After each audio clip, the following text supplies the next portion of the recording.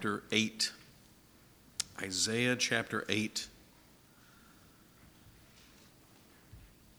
And as you're turning there, let's turn to the Lord in prayer. Our Heavenly Father, we thank you for this evening. We thank you, Lord, that this is a time already written in your book before it ever existed. And so, Lord, we therefore affirm and do so with great comfort and assurance that none of us are here by chance. We are here by your divine appointment. We are here under your ruling providence. And so, Father, we therefore look to you with a great holy anticipation and with an earnest seeking to what you have prepared for us by the teaching, by the proclamation of your holy word tonight. We pray, Lord, that by the truth of your holy word, that we will be more sanctified into the very image of Christ Jesus our Lord, the great purpose for which you have predestined us for. And so, Father, we pray now that the Holy Spirit would mercifully accompany both the teaching and the hearing of your word this evening. And we thus look unto you, Lord, for your word to run unencumbered and for it to be glorified in our hearts, in our very midst tonight. These things we ask for the sake of Christ. In his name we pray. Amen. Well, as we turn to Isaiah chapter 8, we're going to begin reading at verse 11, and we are going to read all the way to the end of the chapter in verse 22. And so starting at verse 11, Isaiah chapter 8, here's what we read. For the Lord spoke thus to me with his strong hand upon me, and warned me not to walk in the way of this people, saying, do not call conspiracy all that this people calls conspiracy, and do not fear what they fear, nor be in dread. But the Lord of hosts, him you shall honor as holy. Let him be your fear, and let him be your dread. And he will become a sanctuary, and a stone of offense and a rock of stumbling to both houses of Israel, a trap and a snare to the inhabitants of Jerusalem. And many shall stumble on it. They shall fall and be broken. They shall be snared and taken. Bind up the testimony. Seal the teaching among my disciples. I will wait for the Lord, who is hiding his face from the house of Jacob, and I will hope in him. Behold, I and the children whom the Lord has given me are signs and portents in Israel from the Lord of hosts, who dwells on Mount Zion. And when they say to you, inquire of the mediums and the necromancers who chirp and mutter, should not a people inquire of their God? Should they inquire of the dead on behalf of the living? To the teaching and to the testimony, if they will not speak according to this word, it is because they have no dawn. They will pass through the land, greatly distressed and hungry, and when they are hungry, they will be enraged and will speak contemptuously against their king and their God, and turn their faces upward. And they will look to the earth, but behold distress and darkness, the gloom of anguish, and they will be thrust into thick darkness. And so reads the infallible, inerrant, sufficient word of the living God. This evening, we return to our present teaching series in Isaiah chapter 7 through 9, where our focus will be in chapter 8, verses 11 to 22. In this portion of Isaiah's prophecy, the Lord, through his prophet, is calling upon his remnant to stand fast and hold true to God's word and promise despite what the majority of Judah's population are both saying and doing. It was a direct word from God to his true saints to be as unlike the world in which they lived by who they were and how they navigated in their present times. They were to be countercultural saints. They were in the world, yes, but they were not of the world. But to be faithful to the Lord like this in Judah in the latter half of the 8th century BC was not going to be a cakewalk. Nothing would be easy for God's people to persevere in faith and obedience during this season. Judah was being squeezed on all sides. You had the northern kingdom of Israel and Syria pressuring Judah to either join them to fight against Assyria or be destroyed themselves.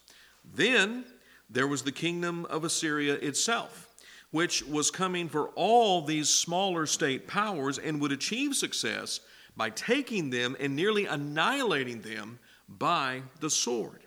So to God's remnant, facing such frightening times as these, how were they to steer their course? What do you do if in the foreseeable future your nation is going to be crushed? What do you do if you live in a nation going to ruin because of the policy of her leaders? What then do you have? What can you cling to? What must you hold on to when you live as God's remnant in a falling nation? What should be true of God's remnant at such a season as this? Isaiah chapter 8, 11 through 22 answers these questions by helping us see two things about God's people in every age. First, what defines God's people, and then second, what directs God's people. Let's consider each of these points in turn. First, what defines God's people. This beginning consideration opens up at verse 11 by Isaiah's own personal testimony to a far greater pressure coming upon him than the voices of the outside world.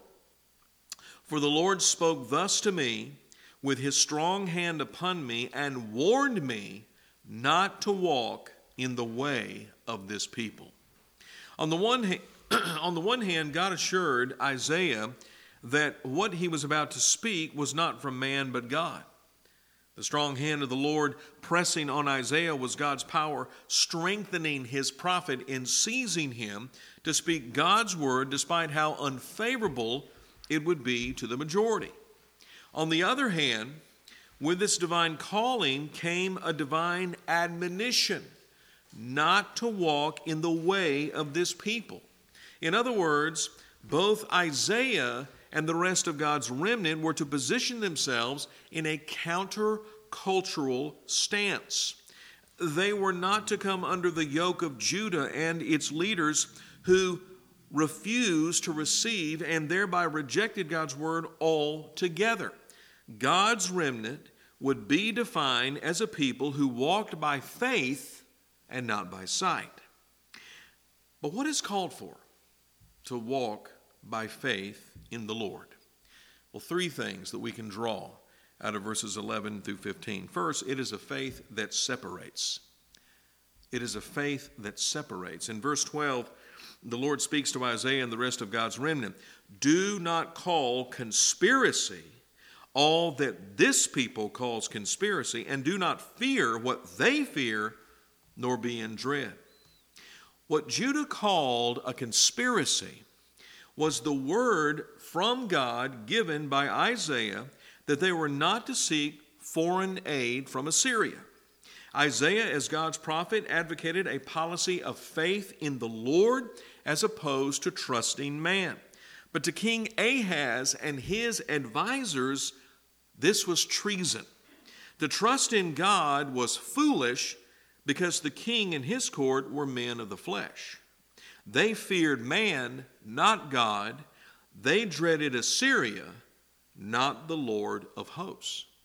So then, for Isaiah and God's remnant to go against the policy of these unbelievers was to separate themselves in a way that could not be hidden.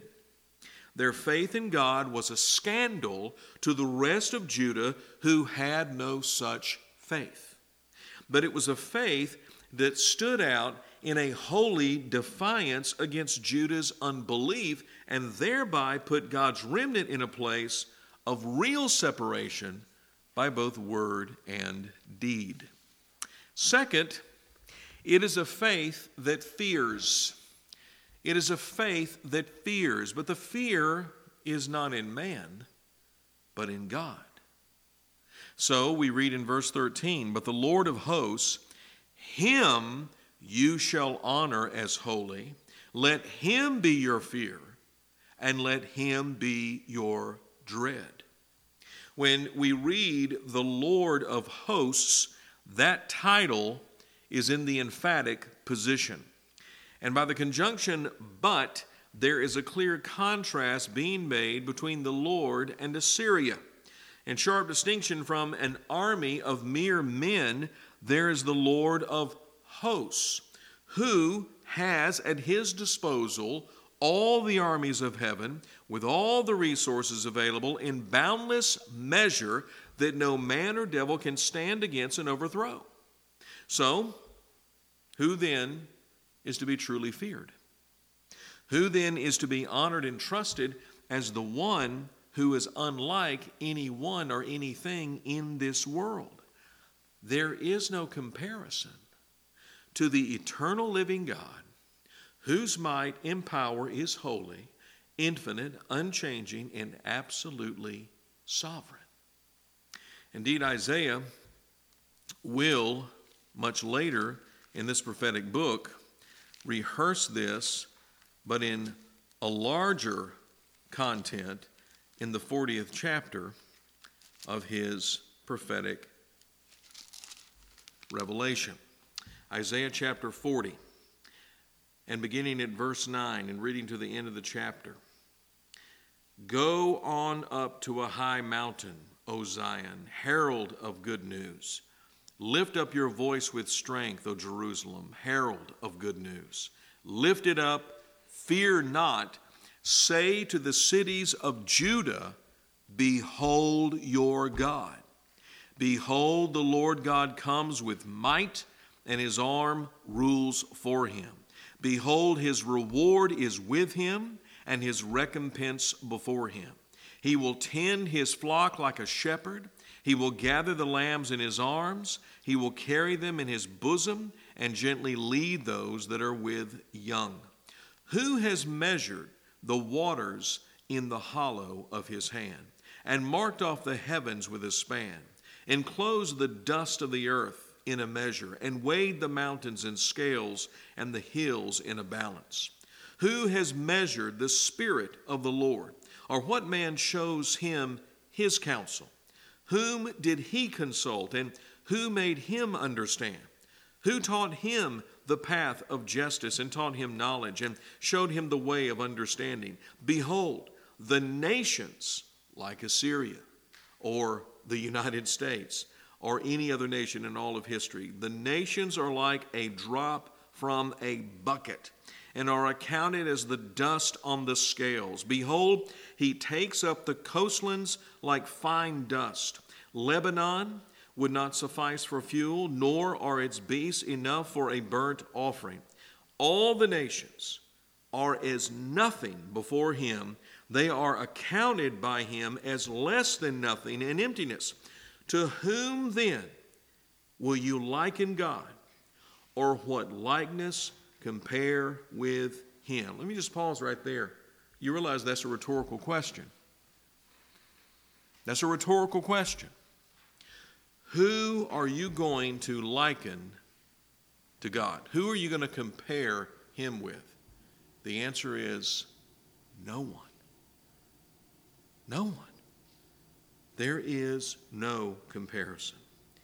Verse 19, an idol, a craftsman casts it, and a goldsmith overlays it with gold and casts for its silver chains. He who is too impoverished for an offering chooses wood that will not rot. He seeks out a skillful craftsman to set up an idol that will not move. Do you not know? Do you not hear? Has it not been told you from the beginning? Have you not understood from the foundations of the earth?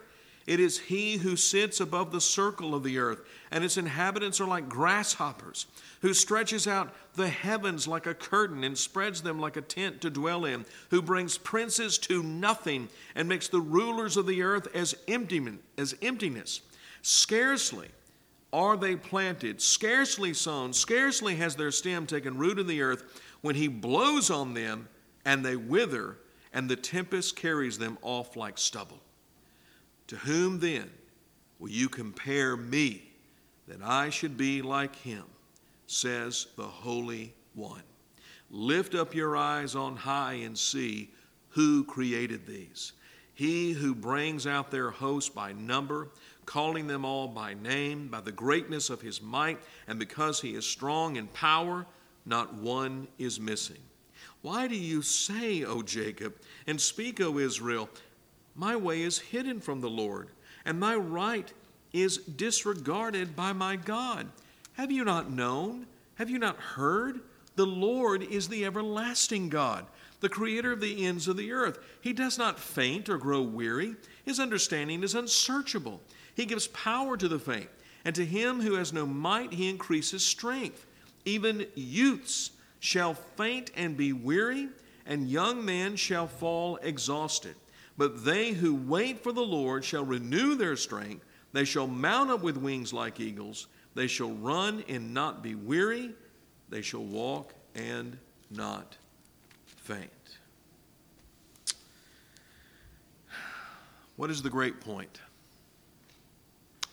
The great point in the light of that large passage in Isaiah 40, but then the exhortation that's given right here in Isaiah chapter 8. Again, but the Lord of hosts, him you shall honor as holy.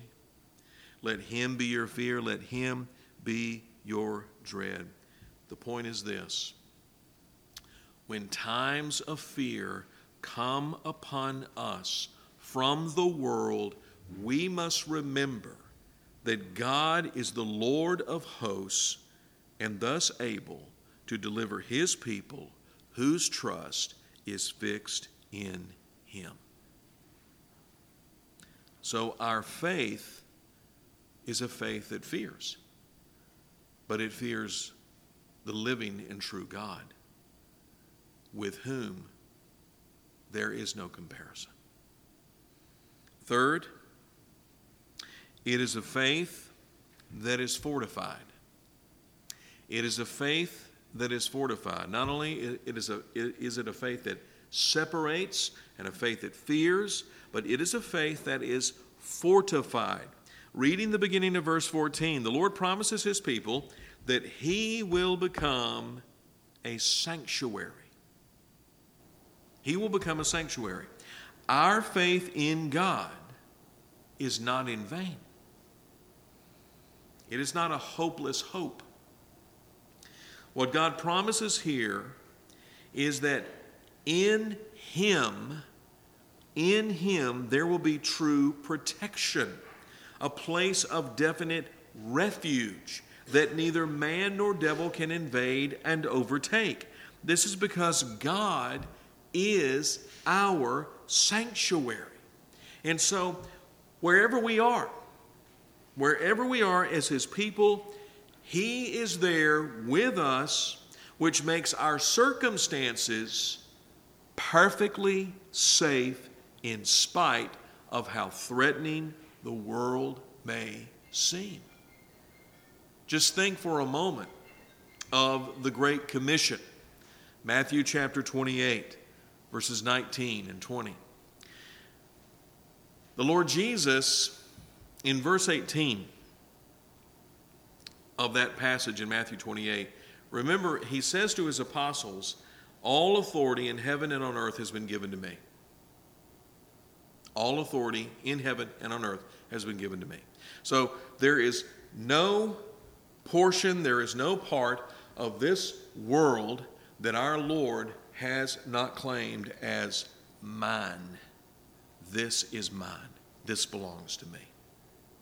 And so with that divine authority, with that absolute sovereignty, Jesus then says to his apostles, Go therefore, and make disciples of all nations, baptizing them in the name of the Father and of the Son and of the Holy Spirit, teaching them whatsoever things I have commanded you. And you remember the last words? Verse 20, Jesus says, And lo, I am with you always. You realize that's a conditional promise in that context. The Lord sends his apostles into the world of that period in time, no different than he continues to send his men into this world, into the nations, to do what? To make disciples. And going into the nations, and we know this from what we have studied and what we have read concerning just foreign missions, going into the nations can be a very dangerous, a very frightening thing. And so the Lord, by promising, I'm with you always, is promising to his saints sent to the nations to make disciples, I will be with you. I will be your sanctuary. I will be your refuge. Wherever you go, I'm there, and you are perfectly safe. Perfectly safe. In January 1862, this truth of God as our sanctuary became a most vivid experience for the Scottish missionary John G. Paton. Having labored for only 4 years to bring the gospel to cannibal tribes on the island of Tanna in the New Hebrides, a civil war broke out among them, among the tribes, which brought Paton to realize he could no longer stay on the island. In the midst of this war, the cannibals decided to target Paton. Getting word of this plot against him, he left everything he had and escaped across the island where a friendly chief hid Paton up a large tree.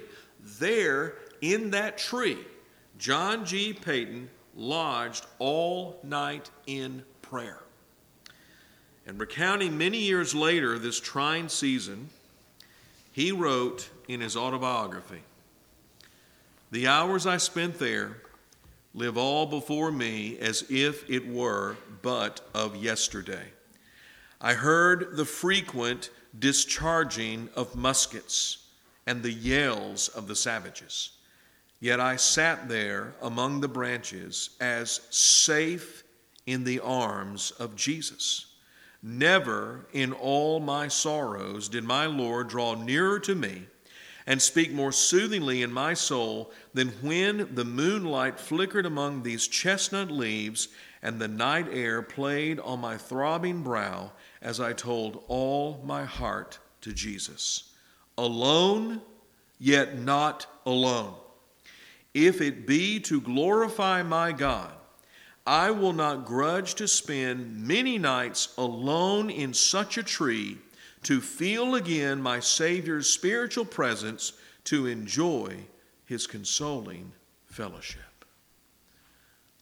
John G. Paton understood what Isaiah says here to the remnant of God's people. The Lord is your sanctuary. He is your protection. He is your refuge. It doesn't matter where you are in this world. It doesn't matter. It doesn't matter what's going on around you, how dangerous it may be. You cannot be in a safer place than with the Lord as your sanctuary, as your refuge. Well, how are we as God's people? How are we defined when times get tough? We are defined by a life lived by faith and not by sight. But what does this look like? This life lived by faith and not by sight. Well, when we walk by faith and not by sight, we walk as separated from a world that does not trust in the Lord, but places all its trust in the folly of man. We also walk in the fear of the Lord, as opposed to dreading the threats of man. And lastly, when as God's people we walk by faith with our reliance resting entirely in the Lord, we then come to see and experience the truth that our safest and most secure refuge is the Lord alone. Well, for God's remnant there in Judah, on the eve of what would be Judah's destruction, the Lord assures his people through his prophet, do not forget who you are by not forgetting who I am as your God. That's the essential message that God was delivering to his remnant through Isaiah in the first portion of this section in Isaiah chapter 8. But for the rest of Judah, like all unbelievers, what the Lord is to his people becomes only a stone of offense and a rock of stumbling to those who are not his people. This means that as safe and secure as God's people find their Lord to be, yet to the unbelievers in Judah, they will discover that there's nothing easygoing or domesticated about the true and living God whom they despise. The same God who is security to his people will be the ruin to those not his people as he judges them for their unbelief. But moving now to our next major point. From what defines God's people, let's consider further on what directs God's people.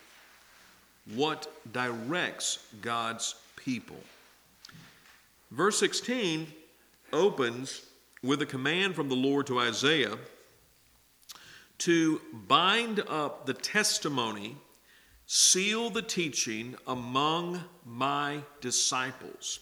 Isaiah was now responsible to bind up God's revelation in the sense that he is to close it spiritually in the hearts of God's true followers. How this worked out practically would be by the preaching and teaching Isaiah delivered to God's remnant as he explained God's word to them. And such a work for God's prophet remains the work for God's pastors, his teaching shepherds, whom he has given to the church to reprove, rebuke, and exhort by the proclamation of God's word, whether it's in season or out of season, even as Paul instructed Timothy in his pastoral charge in the city of Ephesus. In other words, the exhortation of Isaiah 8:16 remains in force for every pastor of every local church where God's people gather. The word of God is to be bound and sealed to the hearts of God's people by the means of preaching and teaching. But the immediate reason to bind and seal God's word to God's people in the context of Isaiah 8 is because the pressure of Judah on God's remnant was to listen and follow other guides than the Lord. In verse 19, we have recorded the words of Judah to God's remnant, which was, inquire of the mediums and the necromancers who chirp and mutter. Here we see where unbelieving Judah was getting their guidance. They were engaging in practices forbidden by God in Deuteronomy chapter 18, 9 through 13. Consulting mediums and necromancers. They were actually seeking counsel from the dead for the living. Having defected from the living God as apostates, they sought their guidance from those who were channels of the demonic world who only navigated them in deeper darkness. This is why Isaiah questions rhetorically, but should not a people inquire of their God? Should they inquire of the dead on behalf of the living? These questions answer themselves. Only the living and true God should be consulted for guidance and direction. Elaborating further on this from Isaiah 8:19, Old Testament scholar E.J. Young wrote, "This temptation to turn to the dead on behalf of the living is ever with us. The wickedness of such a practice is always before us. In times of calamity and personal sorrow, God's people must not forget Him. The abominable practice of consulting the spirits is a forgetting of God. It is a denial of His very existence. These spirits mutter and chirp. They do not come out openly with clear-cut information. They are utterly different from the candid, 'Thus saith the Lord' of the prophets. If other nations consult their gods, which are not real, we who know the Lord should at all times consult Him.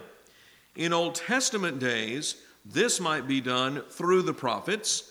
In these latter days, God has given to us His infallible word, the Bible. When we wish to consult Him, let us turn to the Bible, for its words are the words of God Himself." So how then are we as God's people directed? How are we directed? It is by Scripture alone. By Scripture alone. It is only by the Word of God. And this fact for God's remnant is summed up in Isaiah 8 and verse 20 as the driving point of this entire passage. Look at what it says. To the teaching and to the testimony. If they will not speak according to this word, it is because they have no dawn. The teaching and the testimony. What is that? The teaching is the revelation of God expressing His will for man's obedience. And the testimony is His revelation expressing His will as a system to be believed. In other words, it is the whole corpus of God's revelation, which is His written word, teaching us what God requires of us and bearing witness to the fact that this is from the Lord and not from man. But in times of great trial and distress, our flesh tempts us with the world to turn to other standards and counsels which will not lead us in the light, but guide us to the darkness.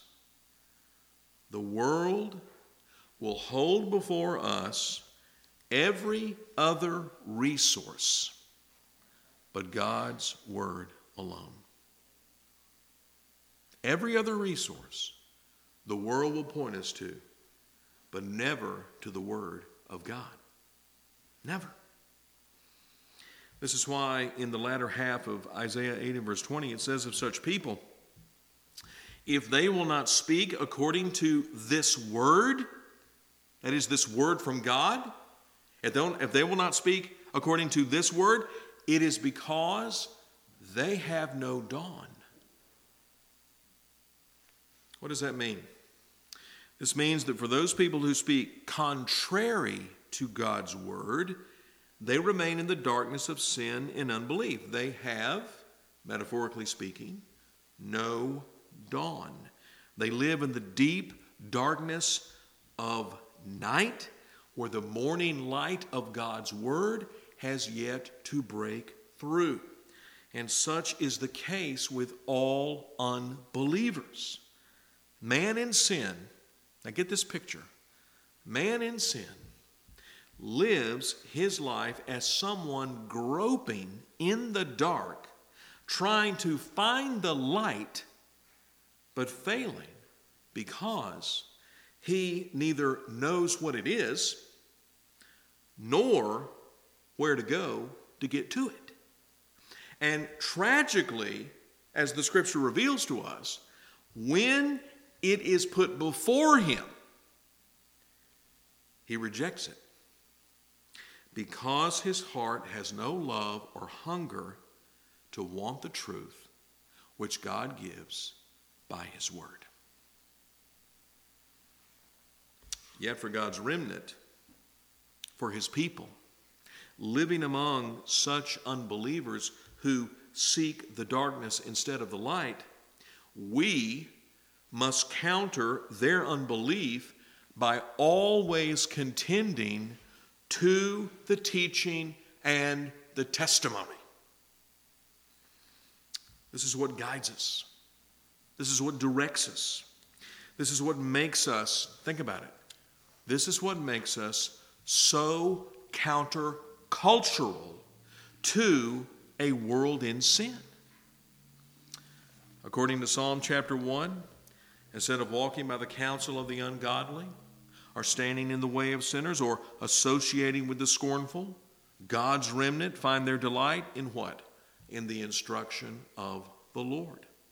This is where God's people go against the stream of what the world calls wisdom, or trendy, or cool, or hip. The world says, you should think like this, and look at the meaning of life in this way. But God's people say, no, to the teaching and to the testimony. To the teaching and to the testimony. It is God's word alone which is the lamp to our feet and the light to our path. Everything else outside of God's word, which claims to be the way of wisdom for life, is nothing but darkness and death. Now, what then can we learn principally from Isaiah chapter 8, 11 through 22, in light of what we've considered to be its teaching on the way God's people are countercultural saints? I want to give you two principal lessons that are very clearly drawn from this passage. Number one, we will always be treated as troublemakers when we stand against the policies of men who deny God's truth for man's folly. Now listen to that again. We will always be treated as troublemakers when we stand against the policies of men who deny God's truth for man's folly. Is this not what Isaiah was doing?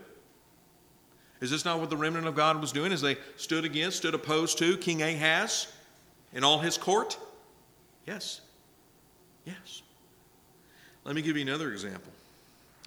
When God's prophet Elijah called Israel back to God, Israel's king Ahab accused Elijah of being the troubler of Israel. The troubler of Israel.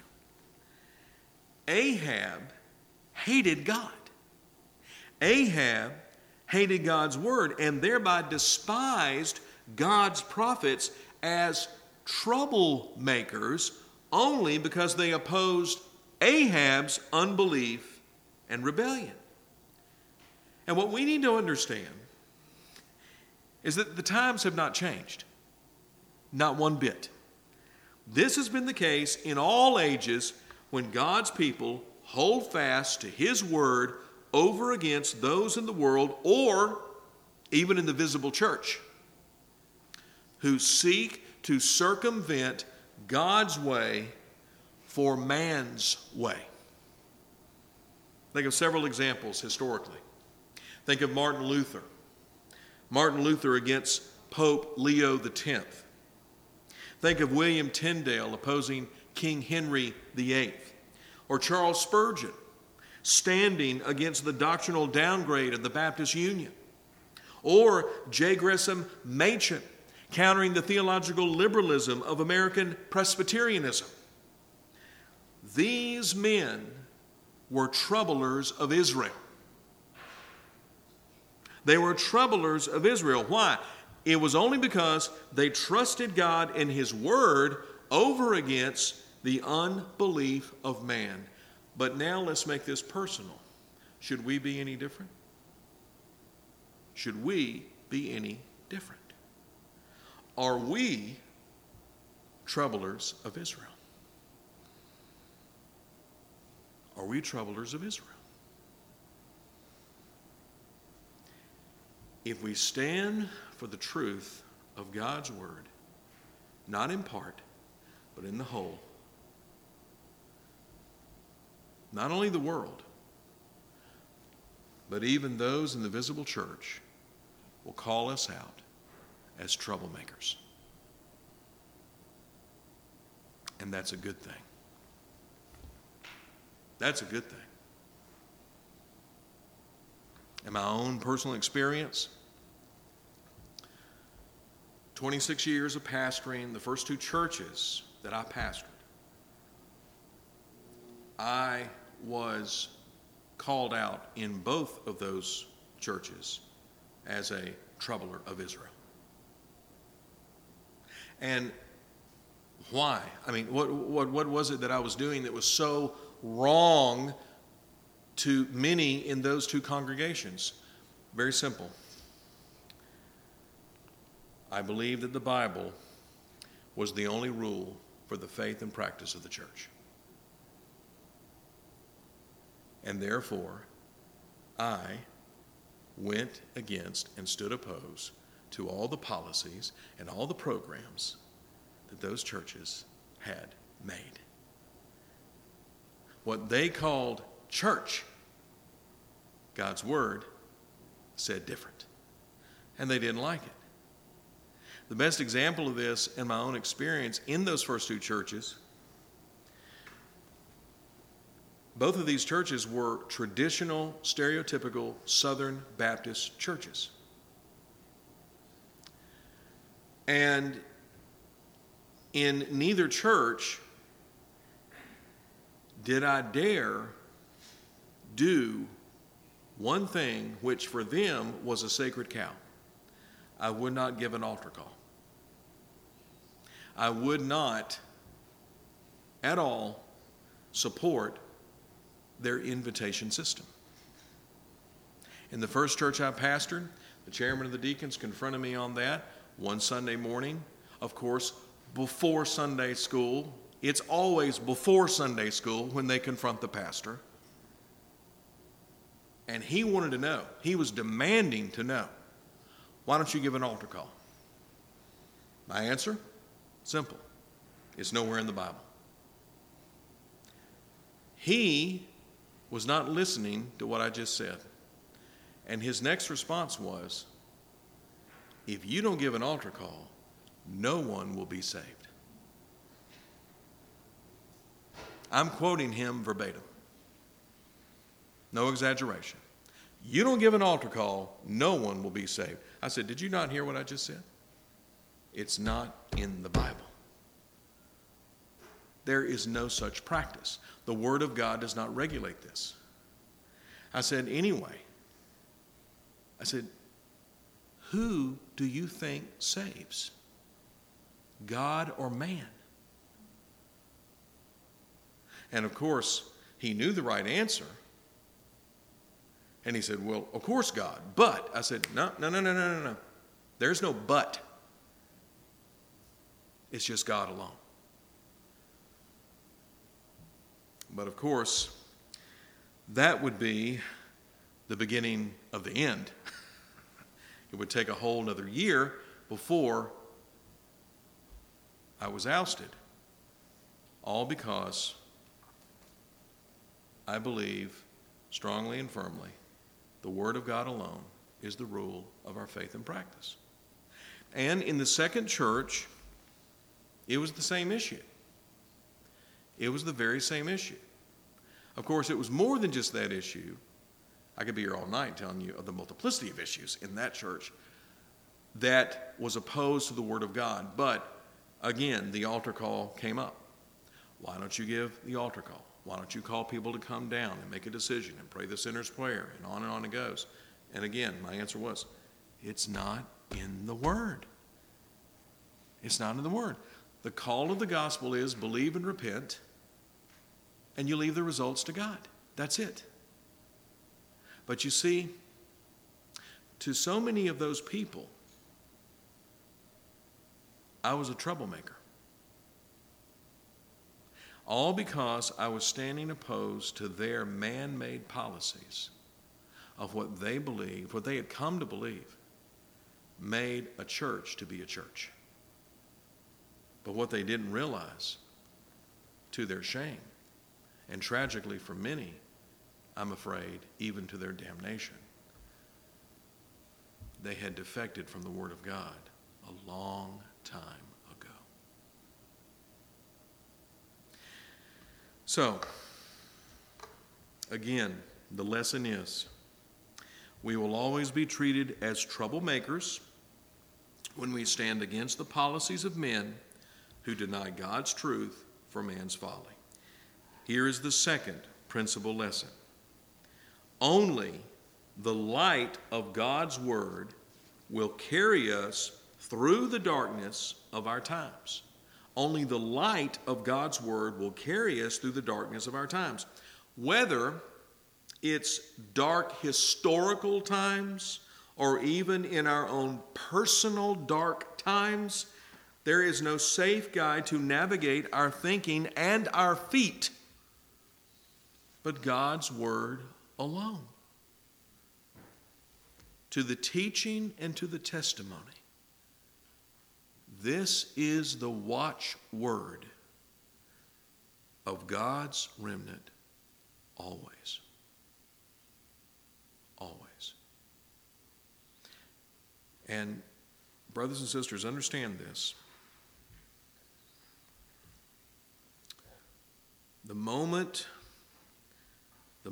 you depart from the Word of God, the moment you leave this, you have entered darkness. You have entered spiritual darkness. And you are opening yourself up to great calamity,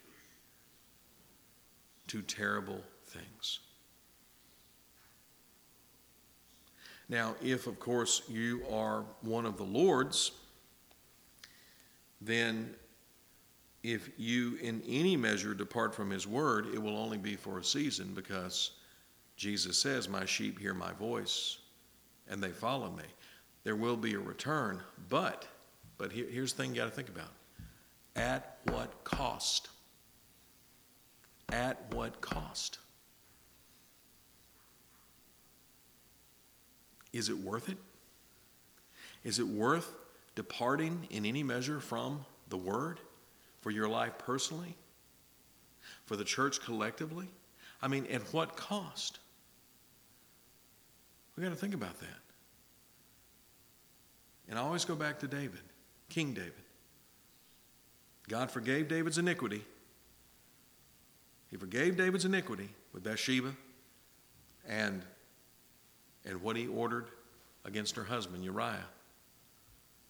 But what did the Lord say to David? The sword will never leave your house. There's going to be a price you're going to pay. Won't be ultimate, eternal judgment,